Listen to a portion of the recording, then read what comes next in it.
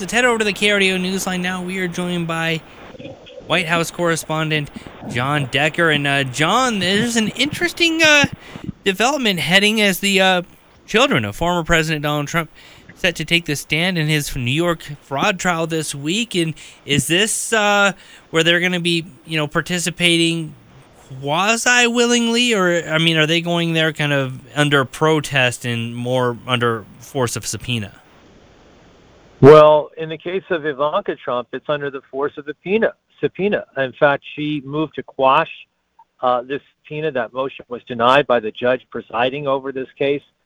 The reason why Ivanka Trump, Donald Trump Jr., and Eric Trump are being brought to testify as witnesses in this particular civil fraud trial is because they were, in the case of Ivanka Trump, past tense, and are currently executives at the Trump organization, and they were involved in valuing certain properties in the Trump real estate portfolio.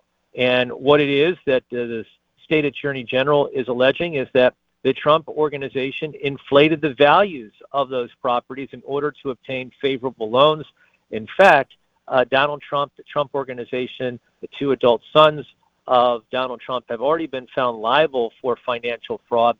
This trial is really about what the penalty should be for that financial fraud. But starting tomorrow, we're going to see and hear from Donald Trump Jr., Eric Trump, and Ivanka Trump, hear their testimony as it relates to how they came to value those certain properties within the Trump real estate portfolio. And this is set against, because this was the same trial in which Michael Cohen testified last week, correct?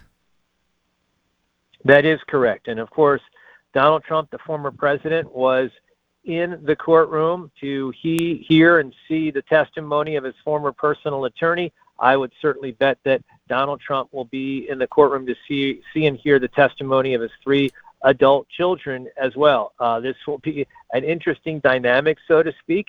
And look, I think that this is an element in terms of the judge trying to determine what the penalty should be for this financial fraud. The New York State Attorney General is asking for a penalty of $250 million being levied against the Trump organization, as well as a prohibition on the Trump organization from being able to conduct business in the state of New York. That will ultimately be determined by the judge presiding over this case, and this trial will last through mid-December.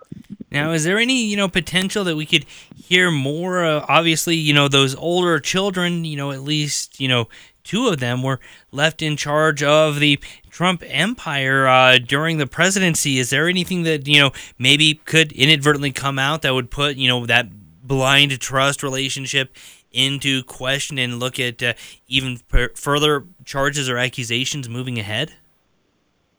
Oh, I don't know. I think it's all speculation in terms of what it is and that these three individuals will testify to under oath. But, look, I think it's, like I said, going to be an interesting dynamic just to see them with the questions that will be posed by the New York State Attorney General's office, the prosecutor as it relates to that element of the case. But, to me, it's just speculation in terms of what it is that they may or may not say during the course of their testimony. Are they the critical witnesses in this case? I don't know about that. But having said that, Donald Trump Jr. and Eric Trump are co-defendants in this case, unlike Ivanka Trump. Ivanka Trump is not a co-defendant. That was a determination that was made by the New York State Attorney General. Now, John, you're also an attorney. How does that work as far as, a co-defendant taking a stand, testifying against another co-defendant? Is that common practice legally? Oh, absolutely. It happens all the time. In this particular case, you can certainly bet that Donald Trump Jr. and Eric Trump will be singing from the same hymnal as their father, I would imagine, right? But having said that, you never know what may come out in terms of this testimony. And also, it's also important to remember that it's not just the testimony that will be used by the judge, but also there's lots of evidence that has been already provided as part of the discovery process. So emails, text messages involving these three individuals, indicating how involved they were in valuing the certain properties within the Trump real estate portfolio. Oh, wow. And what implications? I mean, politically, financially, and familially. I think I said that right. I mean, this. You're right about that, Shannon. You're right. There are major implications. I think that's one of the reasons why Donald Trump has been at this trial so often. He realizes that his financial empire is very much at stake, and I think that that to me is one of the things that Donald Trump holds near and dear, and we will likely see Donald Trump in the courtroom this week as an eyewitness to the testimony of his 3 adult children. Oh. As a parent and a child, I can't imagine the pressure that must put on you. All right, I wish we had more time. Jon Decker, thank you for that. We appreciate it. Thank you. Have a great day. Bye-bye. You too.